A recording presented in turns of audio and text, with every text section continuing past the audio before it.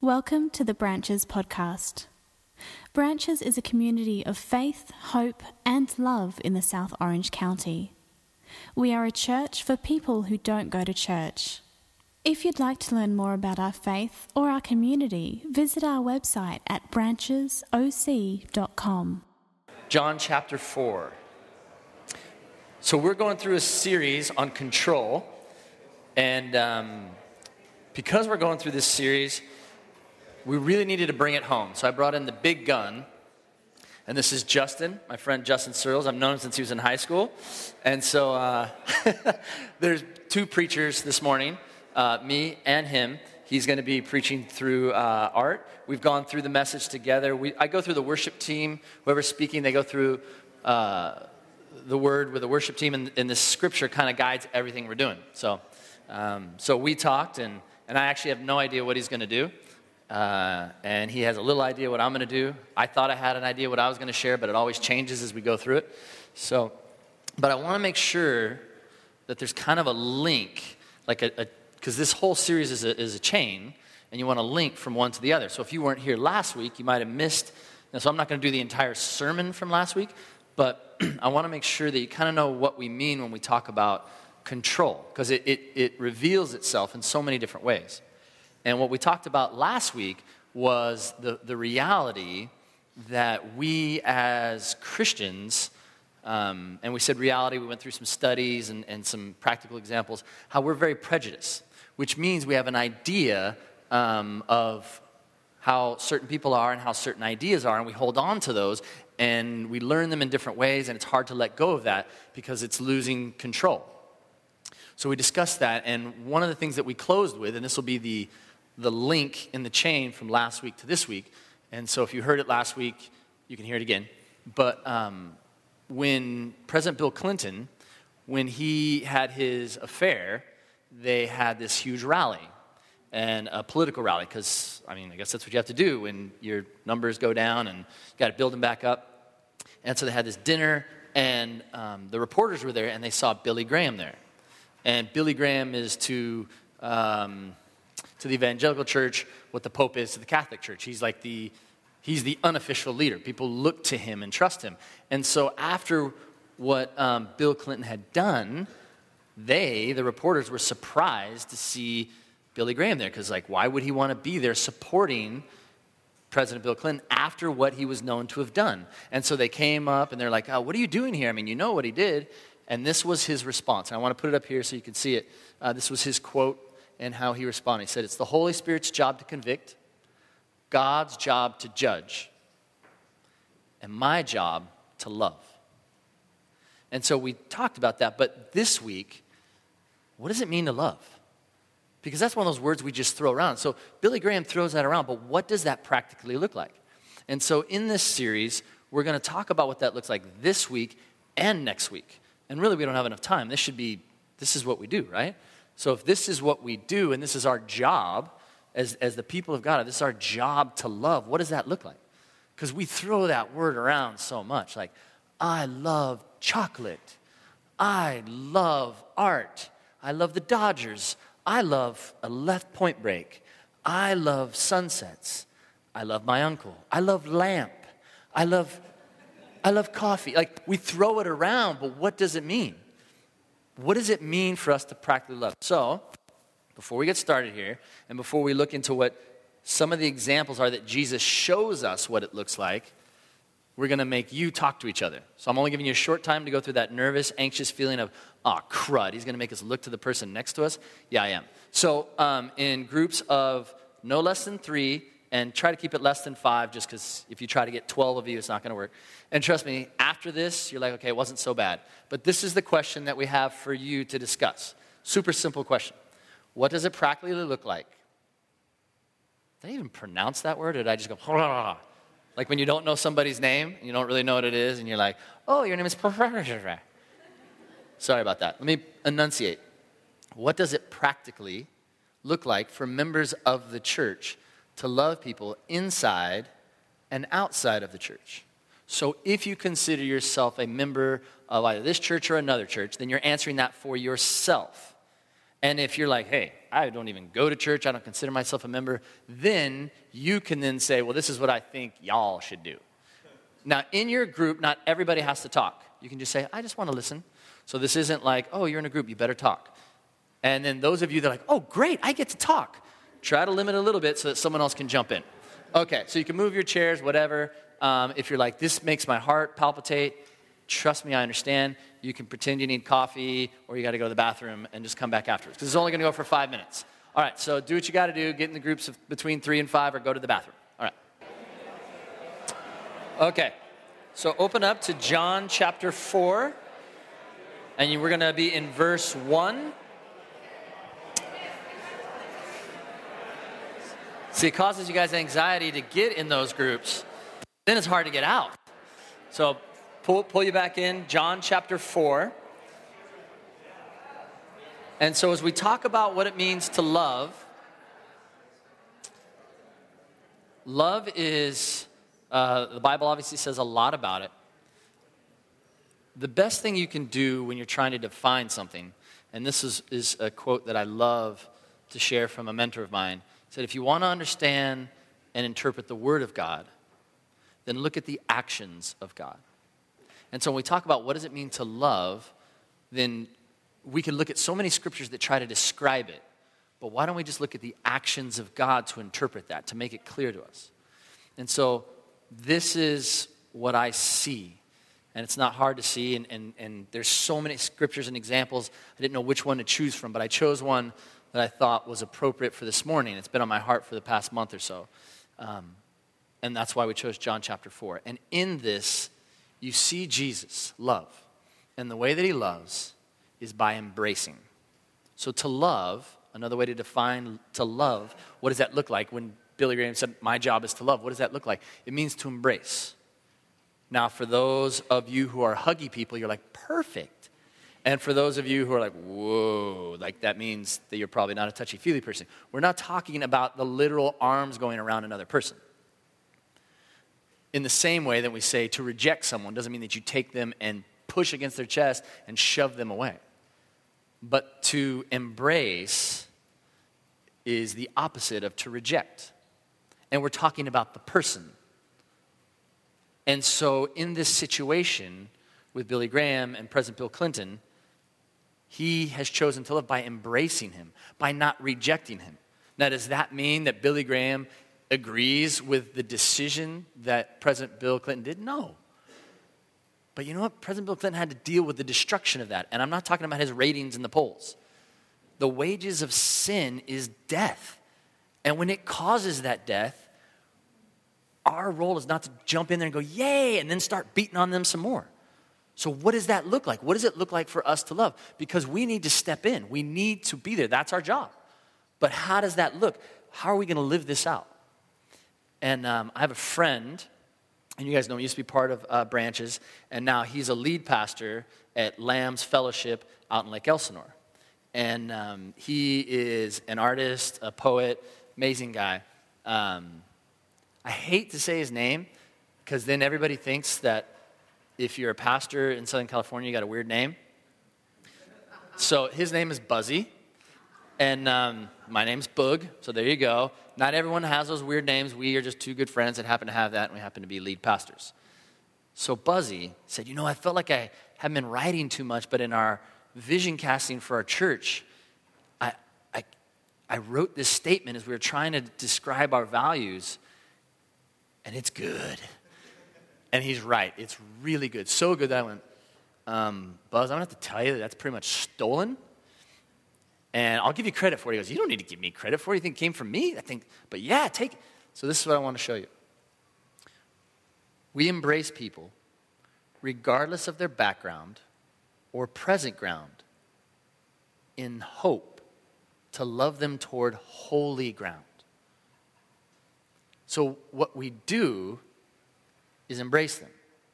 However, this is important. Where are we taking them? Where do we hope they go? Because we can't take them. See how I even let that slip? Where I said, where are we going to take them? We can't take them. And I hate that. Because I have friends that I care about that are destroying themselves. I have family that are destroying themselves. And yet, even with myself, there's things I'm doing. I'm like, why am I doing that? And I don't seem to be in control. And one of the parts of this series we need to understand is, of course you're not in control. And in this statement, what it's saying is we as a church, we as people, we as individuals are not in control. We can embrace and we can hope to love them, but towards what end? Towards the holy ground. The ground, it's holy because the Lord is there, and the Lord will do what needs to be done there. And let's look at that practically here with Jesus. So we're in John chapter 4, and Jesus is heading out to Galilee. And it says that to get to Galilee, he had to go through Samaria. Now, if you were to look at a map, and we won't do that right now, you don't really have to go through Samaria. But yet, the scriptures say that Jesus had to go through Samaria. So something had to happen here. So he's going through Samaria, and the guys that he's with, hey, we're going to get some food. So they go to get some food, and while they're going to get food, Jesus is there by this well. It's a famous well. And he's by this well, and he's just kind of sitting there. He's all human. He's all God, and he's all human. And this Samaritan woman comes up, and we'll start there in verse 7. So Samaritan woman came to draw water, and Jesus said to her, will you give me something to drink? I mean, it's kind of a normal request, right? I mean, I'm thirsty. You've got the bucket. Can I get some water? Except there's something missing here that we wouldn't see because we're not from there. We weren't there at this time. He is a man, she is a woman. There's a big gap there. There's a wall between, in that culture, men and women talking and interacting. On top of that, he's Jewish and she's Samaritan. Another wall. There's this phrase going around, and as soon as I heard it, I didn't know where it came from. I don't think it's been around that long. I mean, I'm not as hip as I used to be, but I think I'm kind of on the cutting edge with this one. I think it's in the past year. When you throw shade on someone. Like, as soon as I heard that, I was like, I know exactly what that means. It just kind of makes sense. It's one of those phrases that's just simple to understand. You're taking there was light somewhere and you're putting shade on them. Of course, you can make it more complicated than that. But in this situation, if a Samaritan woman and a Jewish man are going to be in the same place, they're going to throw shade on each other. Because it's been thrown on their cultures for centuries. They hate each other. And so when he asks for water, you're not supposed to do that. In fact, you just bear it. I'm just going to be thirsty because I will not lower myself to talk to her. And so that's why this is her response. You're a Jew and I'm a Samaritan woman. How can you ask me for a drink? Now, when we read it, we just read it, right? Well, I doubt that it sounded this way. You are a Jew and I am a Samaritan woman. How can you ask me for a drink? Come on. So how did she say it? We don't know. But if you're from a background of throwing shade, if you're from a background of being rejected, and so when you're rejected, you respond the only way you know how, you reject right back, it's probably not going to be like that. It could be several ways. She could have been sarcastic. You're a Jew and I'm a Samaritan woman. Oh, how can you ask me for a drink? Could have been one response. Or maybe she's the person that just smiles, but behind it's just like this, that hate. But in the front, it's like, oh, I'm just going to give you the smile. Oh, you're a Jew and I'm a Samaritan woman. How can you ask me for a drink? Or we're going to know some more of her background. Maybe she's like, wait a minute, is he flirting with me? Let's be honest. Like, oh, no, that never happens. Oh, it happens all the time in the Bible. So maybe she's like, you're a Jew and I'm a Samaritan woman. How can you ask me for a drink? I don't know if she lowered her voice like that. Or she could have just done it with fury. You're a Jew, and I'm a Samaritan woman. How dare you ask me for a drink? With all of that fury and that anger of what her family has had to go through, what her dad had to go through, what her mom had to go through, what she had to go through. And how dare you just go, oh, I'm thirsty. We don't know how she said it, but it wasn't like a robot because she's human. And when we're human, we've been rejected, stuff comes out. Jesus answers her, if you knew the gift of God and who it is that asks you for a drink, you would have asked him, and he'd give you living water. I have something here. You don't know that the gift of God is right here in front of you. And she responds, sir. I think that's appropriate. Because why is she still talking to him? You know how when you're throwing shade, or if you feel rejected, like you just don't want to continue to have a conversation unless you want to take them out. But she continues in the conversation. You have nothing to draw with, and the well is deep. Where can you get this living water? Are you greater than our father Jacob, who gave us the well and drank from it himself, as did also his sons and his flocks and his herds? Are you greater? Yeah, he is, but she doesn't know that yet. And so Jesus, we're here in verse 13, says, everyone who drinks this water will be thirsty. But those who drink the water I give them, they'll never thirst again. And so she responds in verse 15, hey, give me this water so I won't get thirsty. I don't have to keep coming here with my bucket. So she's missing it. They're talking and she's missing what he's saying. So then he says this, and this is where the whole conversation, this whole interaction takes a dramatic turn. He says, go call your husband, verse 16, go call your husband and come back. And she says, I don't have a husband. And he says, you're right when you say you have no husband. The fact is you've had 5 of them. And the man you now have is not your husband. What you have just said is quite true. Now remember, this isn't said like a robot. So how did Jesus say it? Did he attack her? Was he like jabbing her? Was he like, oh my gosh, I can't, oh yeah, well, okay, well, I'm God, no. He's embracing her, and we're going to see how he's embracing her here in a second. But this is not something she wants to hear. But for some reason, Jesus feels he's earned the right to bring this up, and she's not going to run away. And that's a big deal right here. So somehow, in the way that he's interacting with her, she still feels safe because he brings up something that should feel unsafe. My mom has been married 4 times. I have never heard anyone, including myself and my brother, ever bring up the fact to my mom, hey, Mom, you know you've been married 4 times. Because I know for her, that's a sense to her of like she failed. And if someone brings that up, she's going to interpret that like she's being rejected. And yet, this lady, after he says that, doesn't bail. So in some way, she still feels safe and doesn't feel rejected. She feels embraced. Even though he's bringing up something very important. She says in verse 19, Sir, I can see that you're a prophet. Our ancestors worshipped on this mountain, but you Jews claim that the place where we must worship is in Jerusalem. What? Why are we talking about mountains now? He just brought up this reality of where's your husband? You've been married 5 times. It's something I do at least. Let's get on a different topic. And so there's this political argument here. The Jews believe you're supposed to worship God only in Jerusalem. The Samaritans believe another mountain. And so she's bringing up this controversy to get into it, and it's only going to distract. And we do that so often in our culture. Instead of focusing on what really matters, we bring up these other issues, or we get taken over by these other issues and distracted from what our job is, which is to love, which is to embrace, and to deal with what really matters. And with this woman, at this time, she needs to have an interaction with a living God. And he's not even going to talk about her husbands anymore, because that's not what's really important here. Just like the mountains aren't important, that's not really important. But when he starts getting intimate and personal with who she really is and what's really going on, she moves to some political situation or some argument, religious argument.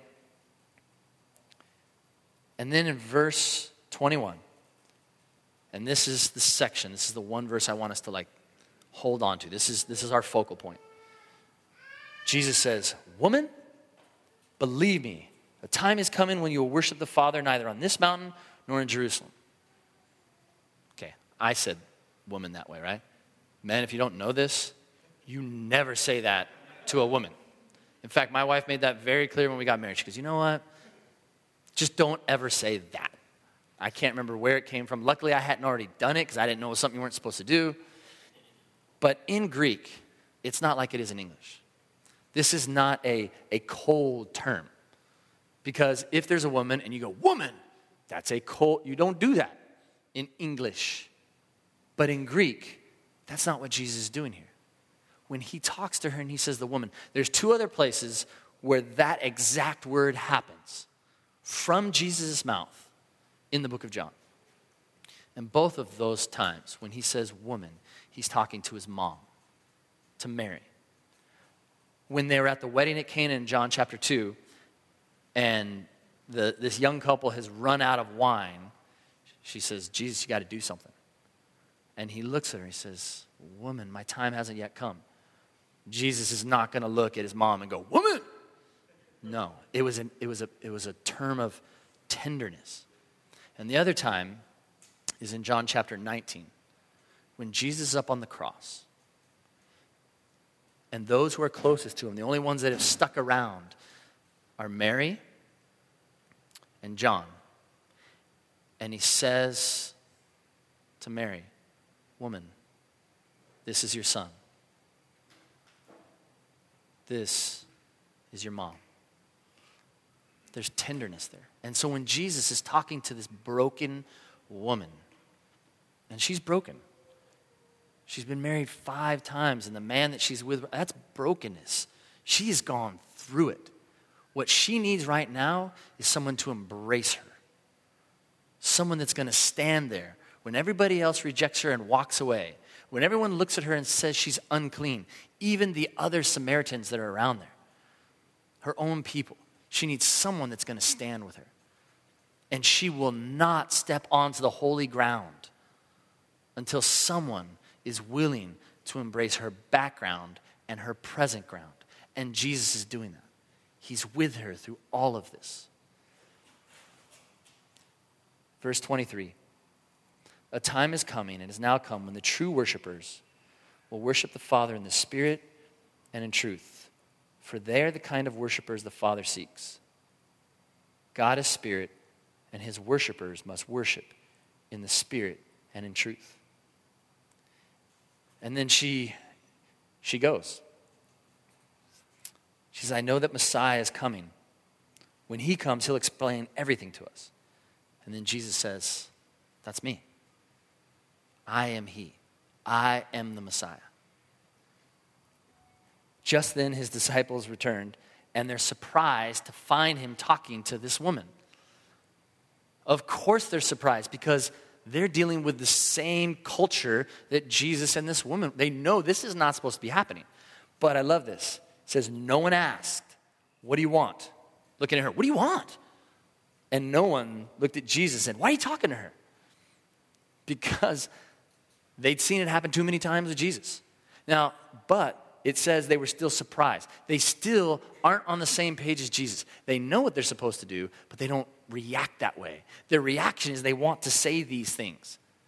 John is the one writing this, and he's like, man, basically we all wanted to go, what are you doing? And we wanted to get this woman out of there, because when we looked at her, we rejected her immediately. 1, because she's a woman, and 2, because she's a Samaritan. John is being honest with himself. And like we talked about last week, we need to be honest with ourselves as individuals in a church, that we hold prejudice, that we reject people, and we will not embrace them for whatever and it's different for all of us. We all have our people, whether we actually know them or we know of them, whether it's a group of people, whether it's an individual, there's something that builds up and we reject them. But there is no room for hate with love. And I don't mean love, I mean to embrace people, so that we can lead them to holy ground. Now, did you catch what I just did wrong right there? I said that we would lead them to holy ground. Again, that's a control word. We can't. Trust me, I've tried. Right, Drew?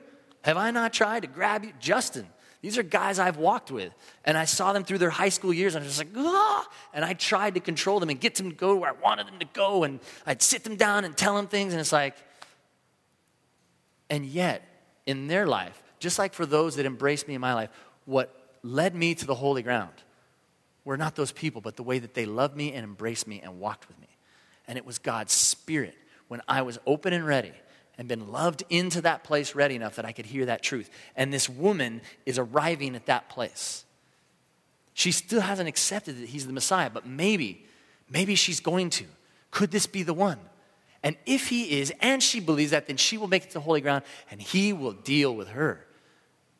And when I mean he will deal with her, I mean he will love her and care for her and show her the truth, not only of who he is, but the stuff in her life, so that she's no longer destroying herself and others.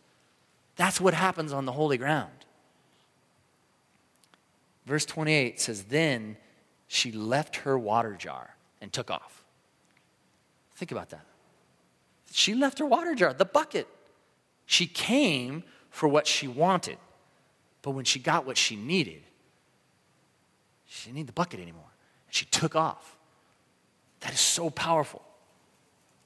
There are these pictures that I have in my head, and maybe you have them, of what it looks like to embrace. And this last week, a friend of mine was telling me a story, and it's this picture of what it can practically look like to embrace. And it's between a father and a son. And this father and son aren't really particularly close. And the son actually said, I don't really go to my dad for too much advice. We just don't have that. We're kind of working on it. And he's a little bit older. Older meaning he's around, well, I'm not going to tell you his age because maybe you figure out who it is. But when he was around 22, 23, he was dating this girl, real super serious. And they'd been dating for a long time. And when you date someone for a long time, that usually means you're going to have some of these moments. And so they had one of those moments. And it was the moment where they broke up. And so he's in his room, and this is how people break up nowadays. He had his computer open, and they were talking to each other. She was over here, he was over there, and they were long distance. And they were Skyping. And so his dad walks in the climax of the breakup.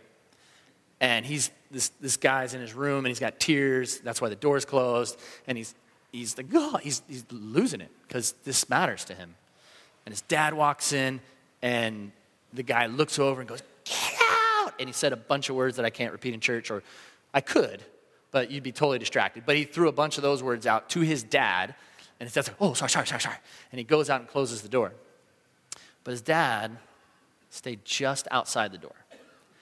And while this young man was breaking up and crying, and when he closed the computer, his dad walked in.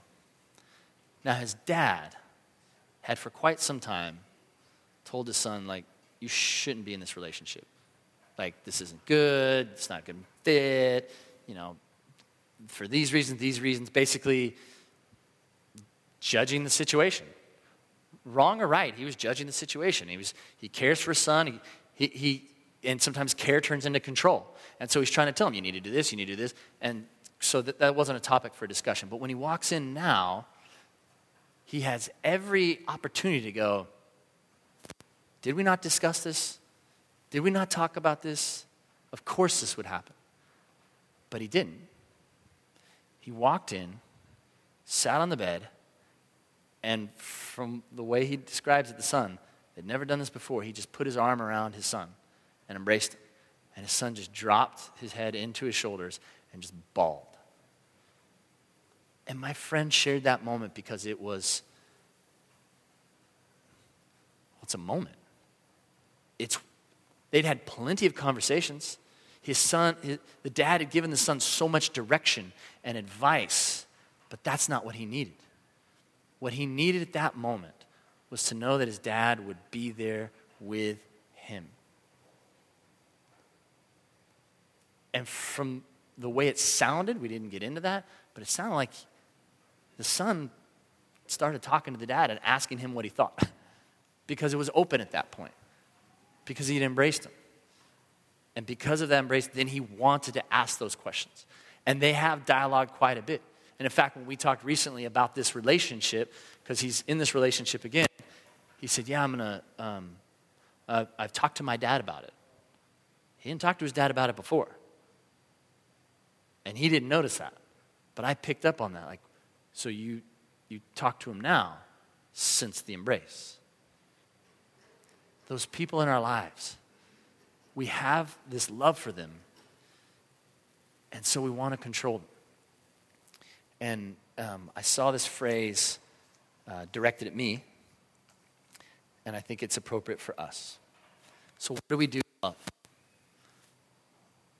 Well, this phrase stuck in my head. We need to accept and embrace rather than criticize or control. And I have in my head so often, and it's usually when I'm driving. I don't know why, it's mainly when I'm driving. And that's actually one of the reasons why I hardly look at Facebook anymore. Because I see all these pictures and I'm like, oh, I think it's time for me to criticize and control in my head. But instead, it's the place where we need to accept and embrace. Or to go back to the phrase, if you could go back there, Rob, the phrase that I stole from Buzz from Lamb's Fellowship about the church. We embrace people. We seek to embrace people. Whatever their background, whatever their present ground, in the hope to love them toward holy ground. That's our job. That's what we do. And as I'm saying this, I'm really saying it to myself because I've spent a lifetime of trying to control and trying to lead people to the holy ground. But we can't do that. We can love them towards the holy ground. We can share this holy ground. But people have to come to that place on their own. And if we truly love them, then we need to seek their greater good. But we can't control them to get to that greater good. Genuine inner readiness to secure the good of another. That's love. Genuine inner readiness to secure the good of another. That readiness that you want to secure, that good for them. And I've tried to do that by controlling and criticizing or judging or convicting. And I couch it by me loving them, but they don't feel loved. And they're not listening. And it's not leading them towards holy ground.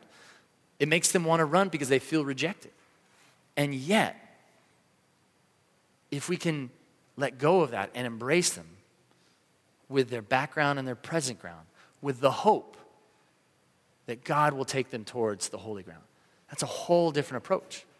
I mean, think about it with chocolate. You can love chocolate, but you are not seeking the greater good of chocolate. You want to devour it. You want to own it. You want to just blah. Well, at least I do. That's one of my issues.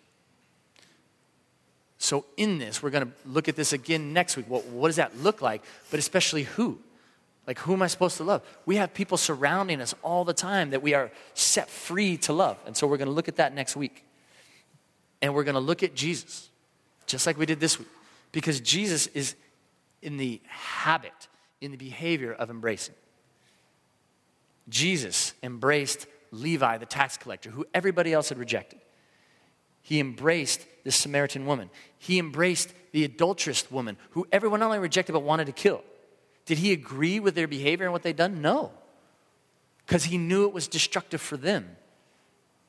Blind Bartimaeus, the leper, the rich man, the thief on the cross, Judas,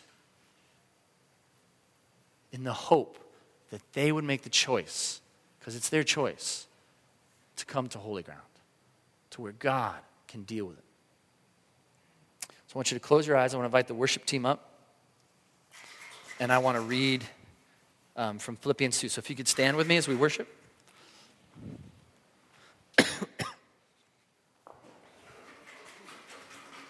I'm going to read from Philippians 2. It's not going to be up on the screen. I want you to just hear it.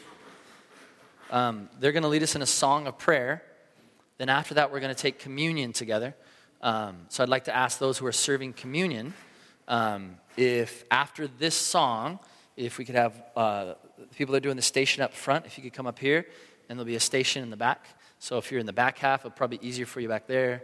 You can come here. You can also, if you want, go out the side doors. But at this church, we like bumping into each other. So we made you get in small groups, so we don't mind you bumping into each other. But if you don't like that, you can go out the sides. But please listen to these words that Paul had while in jail in Philippi as he was talking about how we treat others.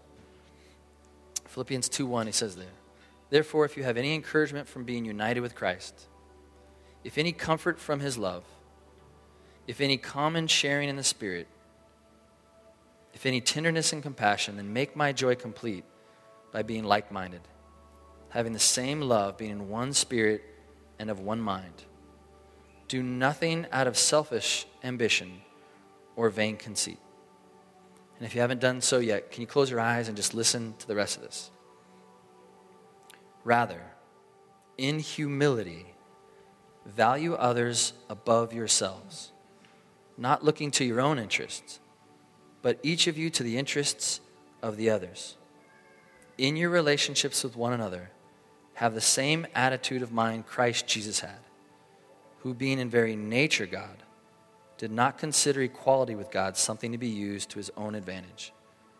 Rather, he made himself nothing by taking the very nature of a servant, being made in human likeness, and being found in appearance as a human being, he humbled himself by becoming obedient to death, even death on a cross. Father, we ask that you'd lead us in worship. Amen.